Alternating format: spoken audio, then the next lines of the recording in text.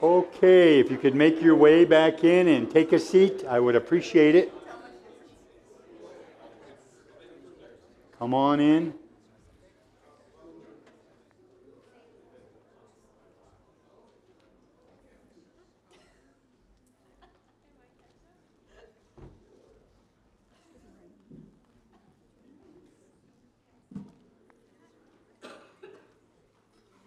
Thank you. Well, 2 weeks ago, we began a new series that's entitled Relationships 101. And we're looking specifically at the Ten Commandments, using that as the foundation for dealing with this issue of relationships as a pattern for life. And I told you those at that time, 2 weeks ago, that the first three commandments deal primarily with our relationship with God. And part of the reason why we're approaching it this way is that I believe that if our relationship with God isn't right, then the truth is none of our other relationships will work very well either. In fact, I would suggest that when you're having problems in your marriage or in the workplace or maybe just inside of yourself, the first place to actually do a checkup is your relationship with God. Because usually you have let that slip in some way. And so what we're doing is we're looking at these commandments, the 10 commandments, as a way for us to look at how we're to relate to one another in our families, in our marriages, in the workplace, and in our friendships, all across the gamut of relationships. So today we're going to look at the second commandment. If you want to turn to, what chapter, where is it in the Bible again?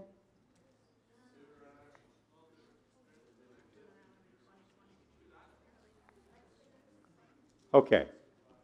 You fail. No. Exodus chapter 20 or Deuteronomy chapter 5, whichever one you like. Okay? Where is it in the Bible again? Exodus chapter 20, not 2020, just Exodus 20. Just say 20. Just say 20. Isn't it 20? Oh, no, 20 and 20 is how I got the little ones to remember the chapter. I said like 20/20 vision. Oh, thank you for telling me that. Exodus chapter 20, verse 4. Exodus 20, verse 4, for the second commandment. It says, "Do not make for yourselves images of anything in heaven or on earth or in the water under the earth. Do not bow down to any idol or worship it, because I am the Lord your God, and I tolerate no rivals." I just love the way it worded that. I tolerate no rivals. The second commandment speaks primarily to two things that I want us to look at today. It speaks to idolatry, and it speaks to worship. So the first thing I want to do is I want us to look at this whole issue of idolatry. What is an idol? And this is my definition. I'm sure some of you can come up with better definitions, but this is my definition, and I think it's up on the screen. An idol is anything that takes our focus off God and puts it on something or someone else. When anything captivates our attention or demands our time, our energy, our efforts, our allegiance, our loyalty, it's an idol. It could even be a good thing, but if it's taking your attention away from God and the supremacy of God to value something more than God, it's an idol. So right from the very beginning, I want you to just take a moment and think. Are there things in your life that you have at times allowed to become all-encompassing, consuming? That it's captured your attention so that when you lay down at night, you can't get it out of your mind. It's like chewing the mental cud. Are there other things that you have made a priority in your life?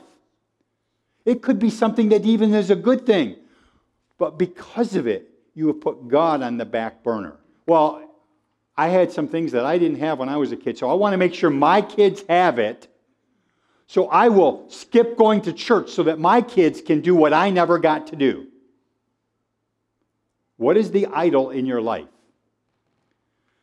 Some people place their idols in their china closets. Some people, like me growing up, you had things that held preeminence in the house and no one could touch it. It was kept behind glass and wood. It was protected. Some people put their idols on the dash of their car. You know, those little bobbleheads? You know what I mean. For some people, that's what it is. Or hanging things of different people like Mary on their dash. Some people actually park their idols in their garage. Some people dock their idols at Silver Lake Marina. Some people put their idols in a safe deposit box or it's in their savings account. Some people sleep next to their idol. And as I've said, it doesn't matter how good it might be, nothing should take the place of God in terms of our worship. Even in this modern era, we're confronted with a level of idolatry. Even idolatry in our own lives, if we're honest. Things that we have at times said, I understand God, but. Once you add but to God, you're in trouble. My father-in-law used to say, you can never put two words together, no and God. You can never tell God no to anything, or else you have an idol in your life. Archaeologists tell us that in every single culture throughout history, there have been idols, images of gods and goddesses, much like these that I put up on the screen for you. Some of them are like the golden calf, or in Islam, another idol. But some of them are like Kelly Clarkson or Kobe Bryant. We idolize people. There is a desire built into every man to turn to something to worship it. And unfortunately, sometimes we turn to people, to objects, or to events to be revered or even worshiped. Just like the children of Israel at Mount Sinai, when they got tired of waiting for Moses to come down from the mountain to bring the word of God, they needed to create an idol, and out popped the golden calf. In Bible times, there are three primary idols, and I don't want to take a lot of time, but I want you to think about it. The three primary idols are Baal, who is the god of sex. There was Mammon, the god of money. And there was Moloch, the god of violence or of anger. Most people don't have metal or wood idols that they're keeping on their desks anymore. But if you go to other countries, you'll see them all over the place. You'll see idols to this god or that god all over the place. And most of them can be boiled down to this: sex, money, or violence. And I would suggest to you that though we might not have idols that we're placing on our desks, we pay big dollars, money, to go to theaters or to rent movies that have sex and violence on it. So that to some extent, you can't even sell a movie anymore if it doesn't have some of these components in it. Think about growing up, what things were like for you. Is it not true that there are things that are shown on TV that you never would have imagined could have been? I can remember when they edited, they censored Gone with the Wind because he said the word damn. And yet look what's on TV today. And there's not even a rating on it. This is just TV, not even the movies. And yet, it's the latest movie, and we've got to go see it. We've got to pay this money to go see it. So you're using your money, the god of Mammon, to go see sex and violence, Baal and Moloch. Today we have perhaps not metal images, but we have mental images. We don't have images, we have imaginations. In other countries that I have been to, people actually have rooms set up especially for their idols. Well, I think in America, many of us do too. It's called our living room, where we have the idol right in front of us that we watch every single night, that we can't even rest unless we've sat down and watched it, put our time into it. And if anyone were to suggest, what if you were to take a fast and turn it off for a while and actually read God's word? It's like, well, how am I supposed to relax before I can go to sleep? I got to relax. And we're all guilty of it, which is why I think this commandment is still very relevant today. We don't worship objects as much as we worship images. Images of success, images of wealth, of status, images of sensuality. It's difficult to raise kids in this culture because of our emphasis on some of these very things that we're trying to tell them are not the values, are not the morals that you want to run after. But the problem is, while we're telling them that, they also see through some of our own hypocrisy to see that we run after some of those things. I was thinking recently about the halftime show for the Super Bowl. I was amazed. I mean, how many of you knew it wasn't going to be good before it ever came on? Okay, now don't raise your hands for this. I can't tell you how many of my friends said, I knew it would be as bad as it was, but I just watched to make sure. Oh, really? And yet, that is presented to young ladies and young guys as the image of what an empowered young lady should do and what they should look like. Is it any wonder that people pay huge dollars, millions of dollars for ads for the Super Bowl, and yet that's what they're picturing? And then we say we don't have idols. It's even harder to do this for our children when you yourselves run after certain idols, things that you excuse in the name of your own pleasures, your own desires, your own wants. It's interesting to me, and I know this is going to step on toes, but honestly, part of me doesn't care, because I think we need to think through what we're doing. It's interesting to me that as I've talked to friends, close friends of mine, close ministry friends of mine, about President Trump and what's going on, the majority of the conversation has had to do with the things that President Trump has done for us. They use things like the unemployment rate has gone down lower than ever, job creation rates gone up, border protection, immigration, conservative judges place, stock market's doing very well, terrorists seemingly on the run. And they talk about it, and I say, okay, all of that's true. Let's say it's true. What do you do with the words that he says that are demeaning? What do you do with the sexual comments he has made? Well, yeah, but you shouldn't judge anybody. I'm thinking, I'm not judging him. I'm really not. I'm not even saying I'm for him or against him. I'm merely saying, are you thinking about what you're doing? What you're putting yourself out for? In fact, some of our idolatry has to do with patriotism. Some of our idolatry has to do with our own sense of security. What we value in life more even than God, and the values he has given us in his word. Deuteronomy chapter 4, just before chapter 5, which is another rendition of the Ten Commandments. Deuteronomy chapter 4, verse 15 says this: When the Lord spoke to you from the fire on Mount Sinai, you did not see any form. For your own good, then, make certain that you do not sin by making for yourself an idol in any form at all, whether it be man or woman, animal or bird, reptile or fish. Do not be tempted to worship and serve what you see in the sky, the sun, the moon, the stars. The Lord your God has given those to all other peoples for them to worship. He says, for your own good, don't turn to idols. And yet today, people proudly wear their idols on t-shirts or on their hats. They go to conventions and conferences to be able to celebrate their idols. They get their sense of security from the stars and the planets, reading their daily horoscopes, as if somehow the planets, which are created by God, are greater than what God has to say about you in your life.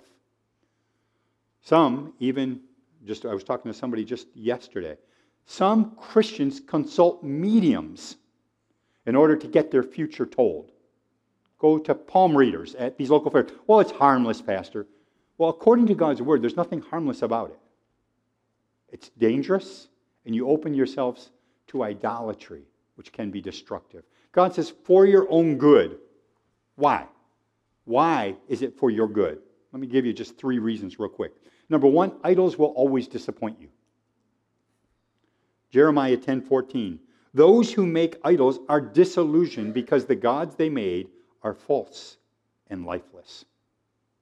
TV ads say things like, wear our labels and you'll be whatever you want to be. You'll be popular. Buy our product and you'll be successful. Drink our beer and you'll have relationships with people like you've never had before. Buy our toothpaste and you'll have sex appeal. All of those were just the commercials on TV in the last couple of nights. That's what our world is selling us. And we say there's not idolatry out there. They always promise what they can't deliver. How many of you have ever bought something, maybe bought something online? How many of you ever bought something online? My wife, She's like the ultimate amazing deal maker. She's just amazing at it. She really is. She's gifted. And I thank God for it. But how many of you bought something online, maybe from Amazon, and when it came, it was nothing like you thought it was going to be? You know, in the picture, it looks so big and bright and shiny, and then you get it and you think, is this it? I just paid $20 for this? But that's what Jeremiah is telling us about idolatry. It's always going to disappoint you. It's not going to be able to fulfill all the promises you thought it would, that it would make you happy. And you end up disappointed.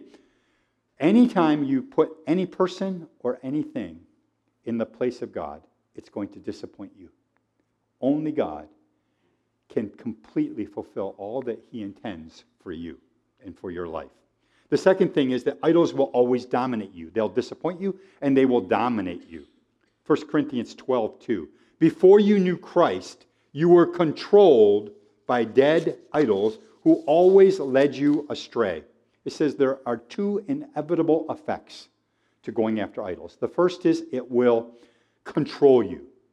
Perhaps the most modern word that we use today for idolatry is the word addiction. Addiction. And you can be addicted to a whole lot more than drugs and alcohol. You know that, right? People are addicted to a whole lot of things, and those things have controlled them so that they say, well, I could give it up at any time. I could quit any time. And inevitably, the counselor says, well, then do it. But they can't because it controls them. Takes over your life, and you end up saying things and doing things you never thought were possible. I talked to somebody just recently who said those kinds of words to me. They said something like, I never thought it would have been possible that I could have done that. But they did. Idolatry controls your life. And the second thing it says is it will lead you astray. You remember the story in the Old Testament of Lot? Lot goes to the city called Sodom and Gomorrah, the cities, and he's there in the gate. He's a part of the leadership of the city. But two angels come, or was it three? I can't remember. I think it was two at that point. Come, and they greet Lot because they're intending to destroy the cities, but to save Lot. They greet Lot. The people of the city come and said, put them out to us. We want to have sexual relations with them. And Lot says to them an interesting thing. He says, I have two virgin daughters. How about I give them to you, and you can do anything you want to them, but leave these angels alone. There is something twisted that idolatry does in your mind that you would be willing to do something like that. And yet, how many people do I know who have fallen into the trap of idolatry for a major windfall in their finances and done something they knew they never should have done because they had an idolatry issue within their own heart. They say things they never thought they would say. They later on, they say, I cannot believe I ever did that. I can't believe I ever said that. But they did because something gripped them in that moment that was bigger than even their commitment to God. We have a saying that's in the church that I think is dangerous, honestly. It goes something like this. Happy wife, happy life. The world says, if mama ain't happy, ain't nobody happy. What that's really saying at heart is there's one person in the family who's God. And I don't know one godly mother who would want that said about her. Because it ought not be that you're controlled with either the promise of blessing or the punishment that can come if they don't do what you want. But that's how the world does it. It actually begins to control your life and lead you astray. The third thing that happens, idols will deform you. They will disappoint you, they will dominate you, and they will deform you. They will twist you or warp you in some way. Psalm 115:8 says, those who make idols become like them, and so will those who trust in them. We shape our idols, but in the end, our idols end up shaping us. We become like that which we value, what we worship. One time, a rich young ruler came to Jesus and said, what do I need to do to have eternal life? And Jesus said to him, an interesting thing, he says, I want you to sell all you have, give it to the poor, and then come and follow me. And the scripture says that young man went away sad. It's interesting that Jesus never said that one other time in all the scripture. Never. Only to that man. Why? Because he knew that man had an idolatry, and it was called his money and his possessions. And in order for him to be a true follower of Jesus, that had to be broken. And my question to you today is, what is it that you are holding on to that you know deep in your heart isn't best for you? What is it that is so important to you that you're willing to do it, even though you know God would not be pleased with it? And a lot of people have hidden things, and they think God doesn't see it because God doesn't do anything. No, God's merciful, but it doesn't mean he's blind, and he's certainly not dumb. What is it that you're holding on to? I've had people say to me things like, well, I know that clubbing's not the best thing in the world, but it's where my friends are, and I've got to be with my friends. If I'm not with them, I don't have friends. And you're willing to sell your commitment to God down the road for that. Or, I know that cutting these corners while doing my taxes this year probably is not the best. I'm sure God understands, though, that money's tight, and I don't have enough money to give it all to Uncle Sam. I think he's ripping me off anyways, so I'm going to cut some corners. Besides that, I think I deserve that 75-inch smart 4K UHD TV. I work hard. And we're willing to sell out to the idolatry of possessions, of money, of things, and to sell our soul for it. Think about the people that you have heard of in your lifetime who were major Christians in Christendom who have fallen because of sin in their lives, whether financial, sexual, moral issues. And you read about it. I can remember when the news hit the fan about Jimmy Swaggart. How many of you guys remember that? I can remember I was with George Veach when it hit the fan. And I can remember I was driving George Veach to a meeting, and he told me, would you pull over? The radio's on. It's telling us what's going on. He has been found out frequenting prostitutes and going to adult bookstores. George says, pull over, and he begins to sob uncontrollably. You look at that and you think, what were you thinking? This is a small world. That's the problem. Idolatry doesn't leave you thinking at all. It leaves you following things that are not God. They take over your life. They will ultimately disappoint you. They will dominate you. And in the end, they will destroy you. And that's why God says, have no idols. No imaginations of your heart that are more important than serving God.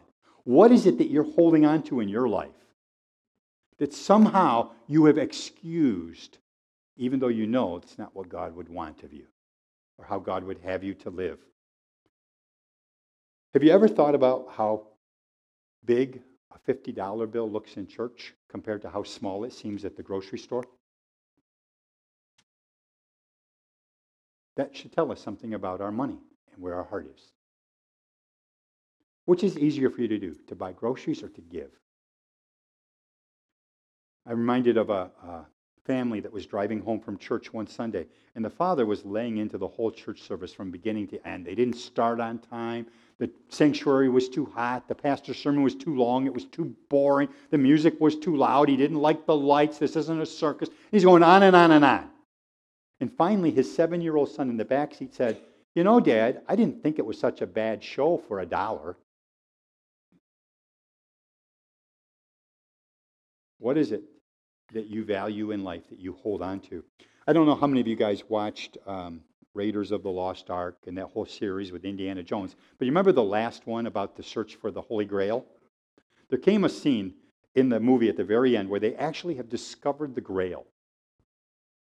But they took it beyond a certain point. There was an earthquake. There's a crevice opens in the floor. And a woman who has been seeking the Grail throughout the whole movie falls into the crevice while holding the Grail. She's reaching for the Grail. She wants the Grail.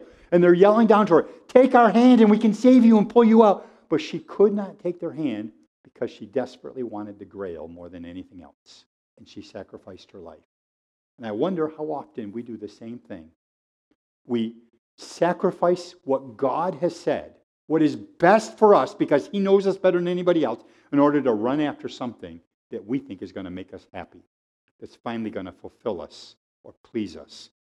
Idols will distract you, they'll dominate you, they'll disappoint you, and they will ultimately destroy you. God says, for your own good, don't let anything get first place in your life. Not your spouse, not your family, not your job, not your stuff, not your money, nothing should take his place. I said that that verse in Deuteronomy 4 dealt with two things. It dealt with idolatry, but it also dealt with worship. So I want to look very briefly at worship. What is worship? Worship means giving my highest love and devotion. My highest love and devotion. My commitment above all others. And only God deserves that. Not your spouse, not your family, not your career. Unfortunately, many people are like those mentioned in Romans chapter 1, when it says that they exchanged the truth about God for a lie and began to worship creation instead of the Creator. In one of the churches that I pastored, it was an interesting church. This was a church where somebody had given them 3 trailer courts as a tax write-off. He was a multimillionaire.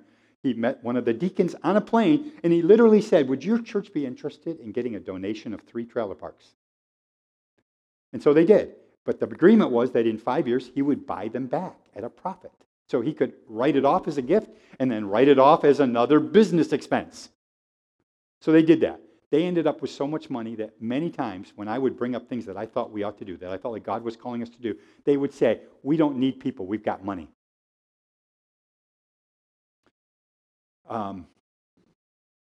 This same church arranged their services so that the main church service was early in the morning. I can't remember for sure, but I think it was 9 o'clock in the morning was the main church service. 9 o'clock. And then they had Sunday school afterwards. And when I talked to them, I said, why don't we do Sunday school first and then do church? That way we can get the kids here, and then we can get the families to come in for Sunday school and families come to church. And they said, no, we want the main service to be early so that we can get out the door, because our kids are all grown. We don't care about those kids. We want to get out the door so we can get on the lake on our boat.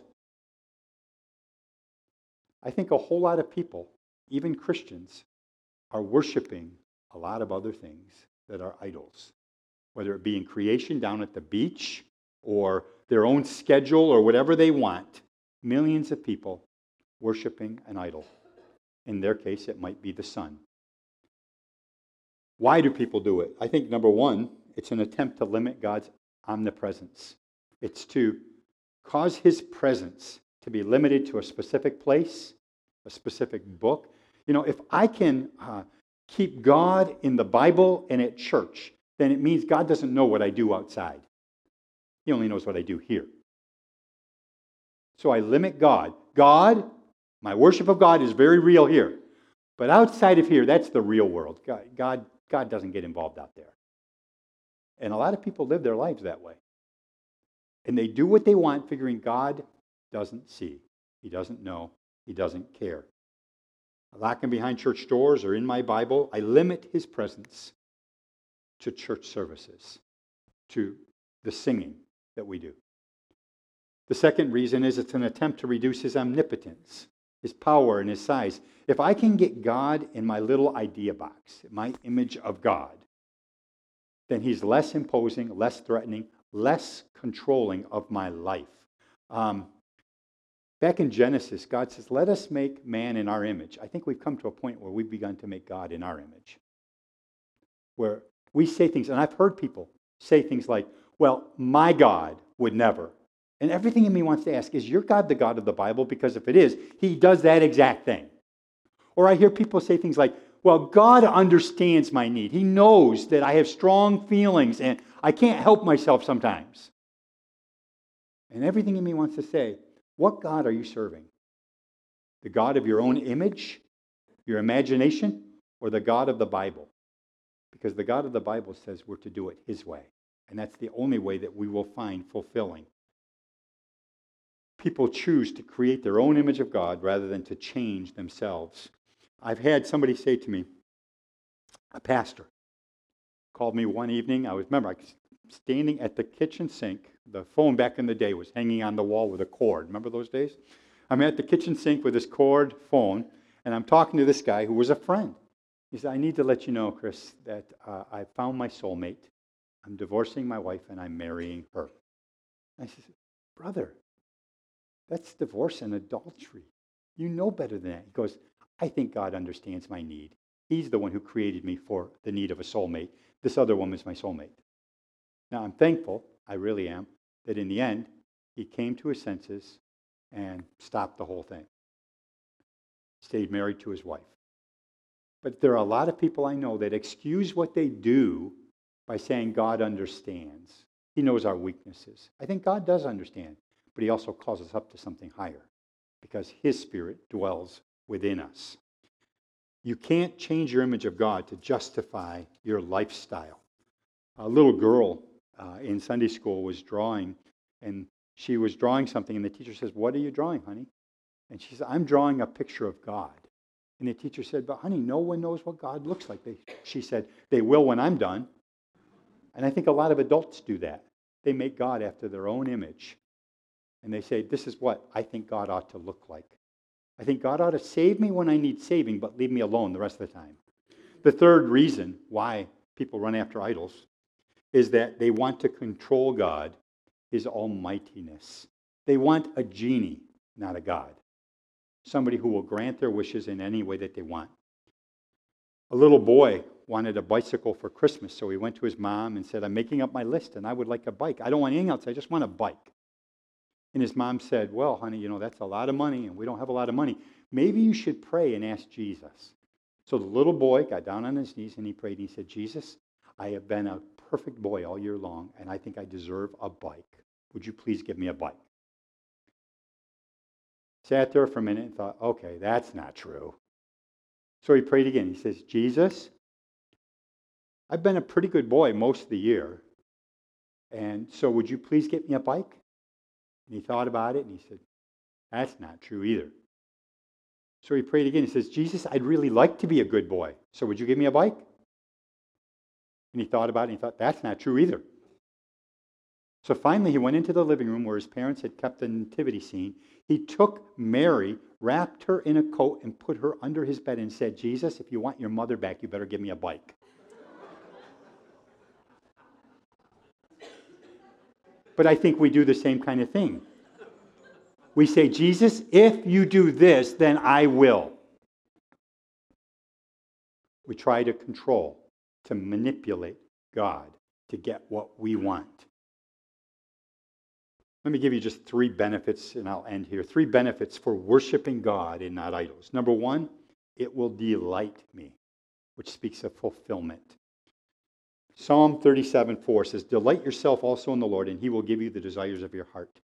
I can remember I was back at Elam when I first can remember reading that verse. And I can remember thinking, this is a wonderful promise. God's going to give me everything I've ever wanted. All I want is Jesus not to return before I can get married and have sex. That's what I want.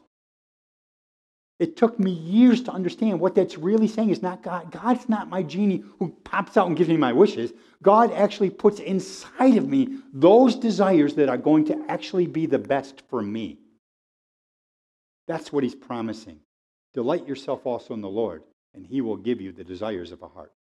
Romans 10:11 says, "Whoever believes in Him will not be disappointed."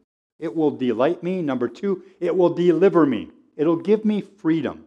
Jesus said, "You shall know the truth, and the truth shall set you free." It'll make you free. For whom the Son sets free is free indeed. How am I free? I am free because I'm no longer, if I am worshiping Jesus, if He's everything, I don't have to worry about what everybody else thinks. I'm not there to please them. I'm there to please Him, first and foremost. I'm not there to please my in-laws or my spouse or my kids. I'm there first and foremost to please God and to obey Him. God's number 1 in my life, and I'm going to focus on doing what He wants above all. I've watched people over the years say, "Well, if I only do this for my spouse, that'll make them happy, which will make me happy," and it never really works. I've had folks even say, "Well, I'm going to quit going to church, and I'm going to go here, I'm going to go do that, because that's what will make my spouse happy." And it doesn't work. You can't make deals. You have to keep God first. The second freedom that it deals with is not only does it make me free from what other people's approval needs, it also makes me free to not worry about my past regrets anymore because I have been cleansed by God. I have been forgiven. But it also gives me power in my present to be able to break patterns in my life, to see change come into my life. And it also makes me free in my future so that I'm not worrying about what's going to happen in the future because I know God has it under control. God has it. I don't have to worry about when I die what's going to happen. We're dealing with my mother-in-law now. She's 96 years old. We don't know how long she has with us. Our job is to love her and care for her until that day. But we know, and she said to us the other night, we were talking together with her, and it was one of the few nights where she actually was able to talk with some clarity. She says, "I know this is hard, but it's okay. This is God. And I think as long as you have that kind of confidence in the Lord, you don't have to worry about your past, your present, or your future. You've got it covered. The third thing is it will develop me, which I think deals with formation. When I put God first in my life, it helps me become the person that God intended me to be. Romans 8:29 says, "For whom he foreknew, he predestined to be conformed to the image of his Son." God has intended that we become more and more like Jesus, that we look like him, that when people look at us, they see his presence in us. The second commandment is, don't make any graven images. Don't have idols in your lives. Because if you do, they will dominate you, they will distract you, and ultimately, they will destroy you. What do you hold as more important than God? And it's fine to sit in your chair right now and say, nothing, nothing, Pastor. But if we look at your life, are you being honest? Have you put something else above obedience to Jesus? Have you used your desires to excuse what you're doing, saying God's okay with that? God understands. I'm asking you to ask yourself some hard questions about where your worship is. Would you stand with me? You see, if we don't get this relationship with God right, then ultimately, no other relationship is going to work right for us. It's God first in everything, now and forever. Would you bow your heads with me? Father, more than anything else, our desire is to see how that which you wrote in the old covenant is still so relevant to us in the new covenant, because what you wrote reflected your heart for your people. What you knew would make life work best for them and give you the most glory. So, Father, I'm asking that you would help us to break the pattern of idolatry that can seep into our lives, sometimes without us even realizing it, until we take a step back and look at it. Until we realize we're doing things and saying things, thinking things that we never would have thought possible. And when we look at it, we realize something else has captivated us, captured our heart, our time, our energy, our efforts, and it has taken over our lives.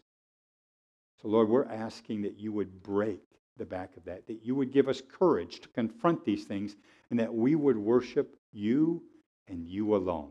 That there would be nothing else in our lives that has preeminence over you.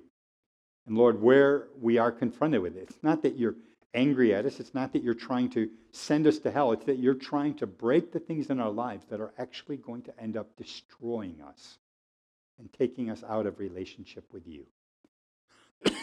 Father, we're asking for your grace to be poured in, that we would be honest with ourselves and honest in our families to say, God is number one and always shall be.